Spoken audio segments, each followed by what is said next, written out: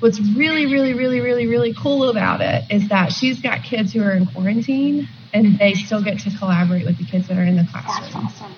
Mm-hmm. We are working we have this, a big goal of being able to collaborate across our district and maybe even across the state at some point in time. Podcast PDNC. Where it's not sit and get. It's listen and launch. 5, 4, 3, 2, 1, 0.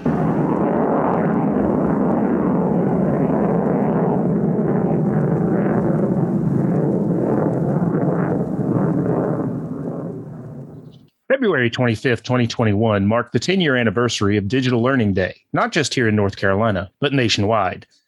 With the huge role technology has played in education over the course of the COVID-19 pandemic, many more people have come to realize just how important the effective use of technology in the classroom is. Digital Learning Day has always been a way to highlight effective digital teaching practices, tools, and resources. And this year, the focus was on celebrating and honoring our educators who have stepped up and in many cases out of their comfort zones to ensure their students' success in the face of uncertainty. As ILCs, we decided that an exciting way to share what some of our incredible educators are doing to enhance the learning experience for their students was to get the scoop right from the source. So we decided to host a series of short conversations live on Twitter on February 25th, Digital Learning Day. We spoke in all with 11 different folks from North and South Carolina, all the way up to Michigan. If you weren't able to tune into the live event, we have the links to all the videos on Twitter available on our website at bit.ly/NCILC. That's bit.ly/capital NCILC. We've also decided to use these conversations as part of a series of episodes for Moments of Inspiration and Podcast PDNC. So be sure to be on the lookout for all 11 of these fabulous conversations to drop as podcast episodes coming soon. In this episode of Podcast PDNC, you are going to hear the conversation we had with Heather Fulbright, who is an ITF in Catawba County Schools. Stacy, take it away. Okay, so we are back with our NC Digital Learning Day chats with educators across North Carolina. And with us today is the amazing Heather Fulbright from my home district of Catawba County. And my name is Stacy Lovedahl. If you're just tuning in, I am on loan to DPI's Digital Teaching and Learning Division, and I work with Chris Bennick, who serves the central part of the state, and Molly Holloman, who serves the eastern part of the state. But, in the times of Corona, we're everywhere. So welcome, Heather. Thank you so much for being here with us today. Yeah, I'm excited. Will you just tell us a little bit about yourself and how you came to be an ITF? So I have been teaching since 2009. I started in kindergarten, worked my way into 5th grade, and then 4th grade in Catawba County. I taught for 6 years at Bannock in the same grade level with an amazing teammate who I think she taught me more about teaching than the first 3 years of teaching did. I moved into the media center from there, and then Stacy Lovedahl left, and I was currently in grad school for ITFism. So I applied and somehow got the job. We still are questioning it sometimes. But I love this job. I love helping people. I found a newfound love for high schoolers. Don't really know why, but they are my favorite people to work with. So I have really enjoyed my time as an ITF. That's awesome. Well, I remember when we would, sit there in our trainings at Bannock and we were fighting with the website for some reason, or we were, just all the different things that we were doing. Now the place is completely different because they've renovated, and I probably wouldn't even recognize it. So when we were talking beforehand, you were in kind of deciding, what to focus on for this little segment. It was all about, the creative ways that teachers have been finding to connect with students. That a year or so ago, they probably couldn't have imagined themselves doing. So can you tell us a little bit about that? Yes. So first thing that was a huge haul for us was the LMS and training our teachers on using an LMS. A lot of our teachers were doing that, but not everybody.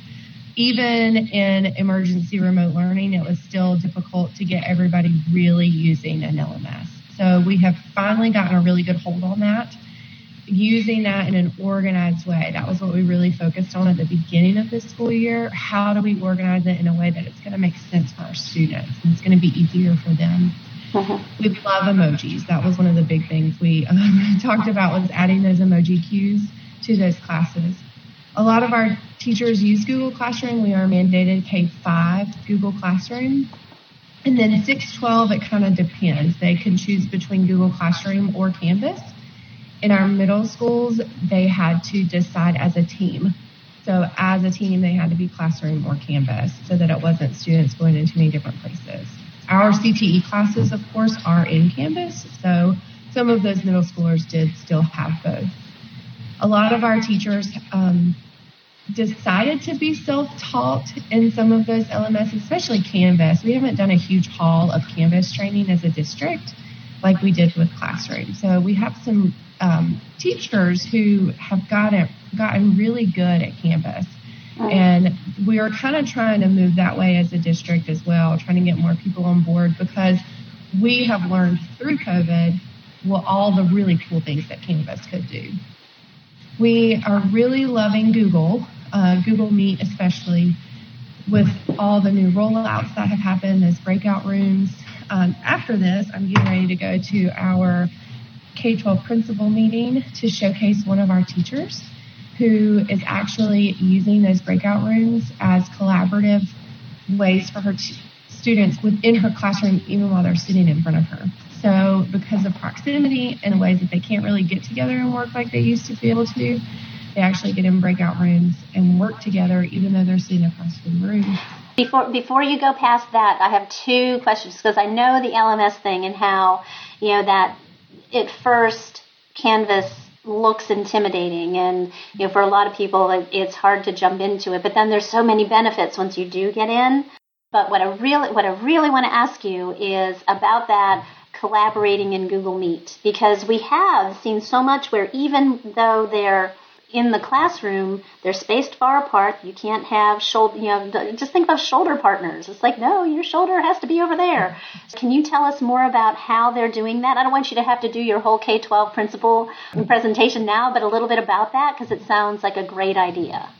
It's a fourth grade math teacher at Mountain View. Mm-hmm. She does it for a very short period of time. So it's not necessarily for them to learn a new concept. It's more of just the practice. So she doesn't intentionally group them. She does make sure that certain students aren't with other certain students, because we all know how that goes. So she just sets them into breakout rooms. And what they were playing the other day that I recorded them, they were playing this really cool Among Us game. And they were having to find the imposter fraction. So there was a fraction that was not equivalent to the question, and that was the imposter. What they had to do is they had to solve the problem. They had to share who they thought the imposter was with their partner. If they differed, they had to talk about it. The cool thing was, and that was something that we talked about before she even started, was just the noise in the room and whether or not they were going to be able to pay attention to the person on the screen because of all the noise in the classroom. They did a really good job. They've done it several times, of course, before we actually recorded. But you've also got to think, like, when that partner work is happening, there's noise around the room anyway. So our kids are kind of conditioned to that. What's really, really, really, really, really cool about it is that she's got kids who are in quarantine, and they still get to collaborate with the kids that are in the classroom. That's awesome. Mm-hmm. We are working up to, we have this, a big goal of being able to collaborate across our district and maybe even across the state at some point in time. So we're working towards getting the kids really used to talking in collaborative groups in those Google Meets. Then we're going to take it to the classroom across the hall so that they can collaborate with the classroom across the hall, eventually working up to a classroom across the county so that they can work together and really start to talk. And that's what one of the huge benefits of COVID that I can see us moving forward with is just being able to collaborate with people. I mean, we've been talking about it for years. I mean, have we not been talking about for years how we can talk to kids in other places? But it's really come to fruition with COVID because we kind of have to. I think as you were describing it, though, it reminds me of Mystery Skype. Yes. You know, where you're going across the county, across the hall, across the county, across the wherever. So, and it is true. I feel like COVID has really just pushed everybody to have to in so many ways that there's a lot of creativity coming to the surface. Another rewarding part is just you've got those teachers who are reluctant, but they had to jump in, and then they realize that either one, it's really not that bad, or two, they knew more than they thought they knew, and they were better at what they thought they were better at. I think it's pushed some of our educators who may have been complacent or felt like they, had it all together. It's pushed them out of their comfort zone, which has improved their teaching and their, self-worth. I think that it has pushed everybody to the limit, but I think a lot has come out of it that has been really good.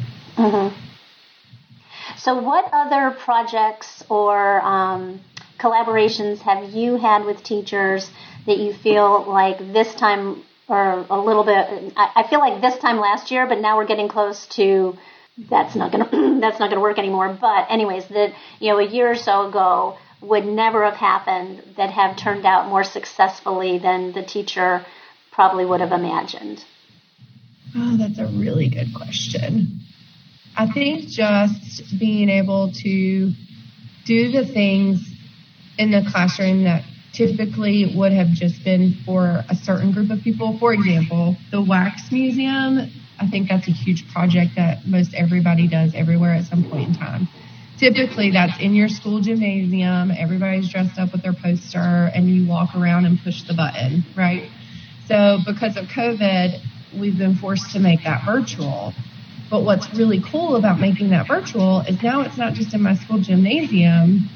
The school, across the county or the school across the state can watch all this hard work that these kids have put into it, and it becomes more of a showcase, which I feel like in the beginning of my NC Ties career, our showcases, that was what was really fun, is that everybody could watch the research that the kids did, and the kids were so excited that people that they didn't even know cared.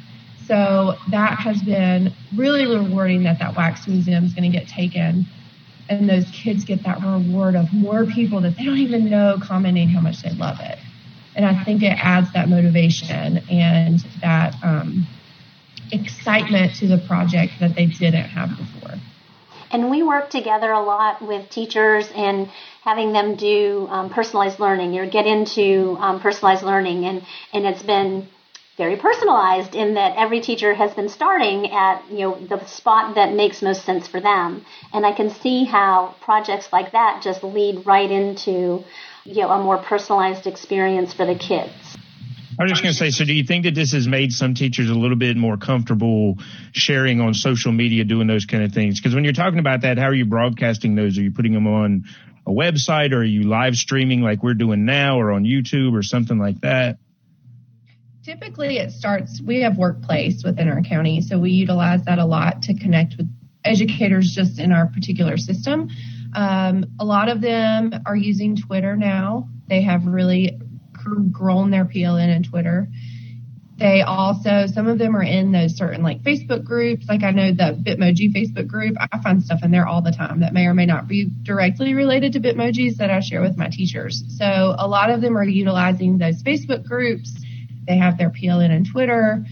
We also use Workplace. I think a lot of them also use us to get their word out. If they don't feel comfortable or they don't really have a presence on social media, they use us to share those out, and give attribution to them.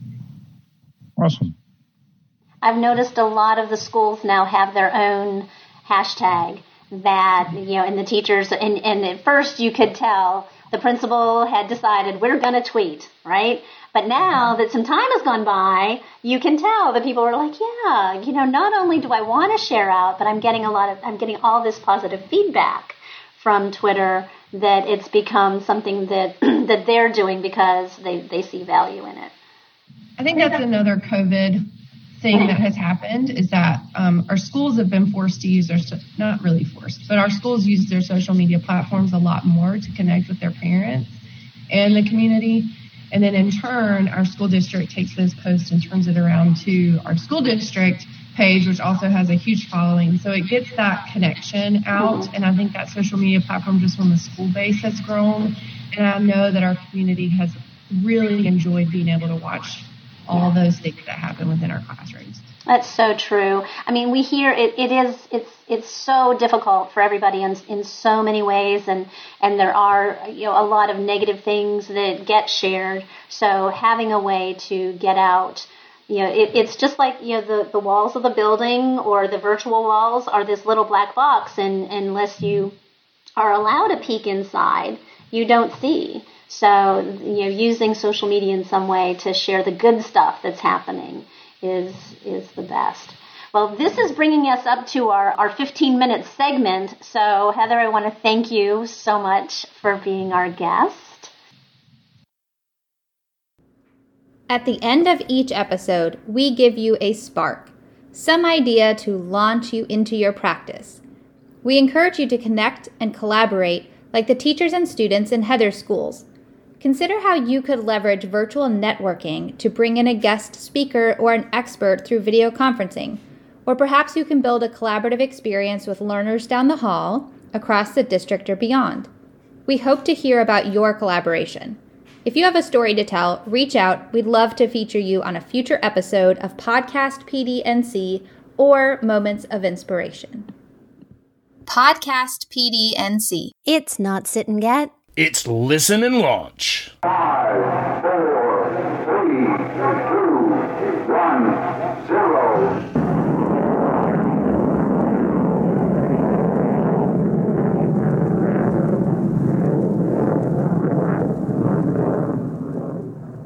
Thanks for listening to Podcast PDNC. We'd love to feature your ideas and expertise on a future episode. To contribute and to find out more information, please check out our website at bit.ly/podcastpdnc. That's bit.ly/podcastpdnc. Podcast PDNC was written, recorded, and produced by the NCDPI Digital Teaching and Learning Innovative Learning Catalysts, Molly Holloman, Stacy Lovedahl, and Chris Bennick. It is available through our website, through Anchor.fm, and through Spotify, with more platforms to come soon. The sound effects used in this episode were taken from the BBC Sound Effects Library, which can be found at bbcsfx.acropolis.org.uk. Thanks for joining us, and we do look forward to hearing from you.